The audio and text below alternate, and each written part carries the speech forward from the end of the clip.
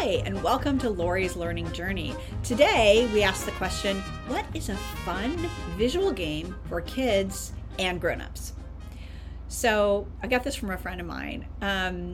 Go around the world, you're driving, you're walking, and see if you can find the alphabet in things that aren't the alphabet. And you can't repeat. You can't just do one straight line or whatever. So, for example, if I hold up this cup, right, this might be a C or it might be a D.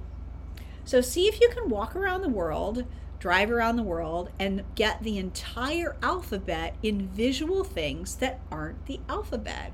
And after you're doing that, see if that changes the way you look at the world.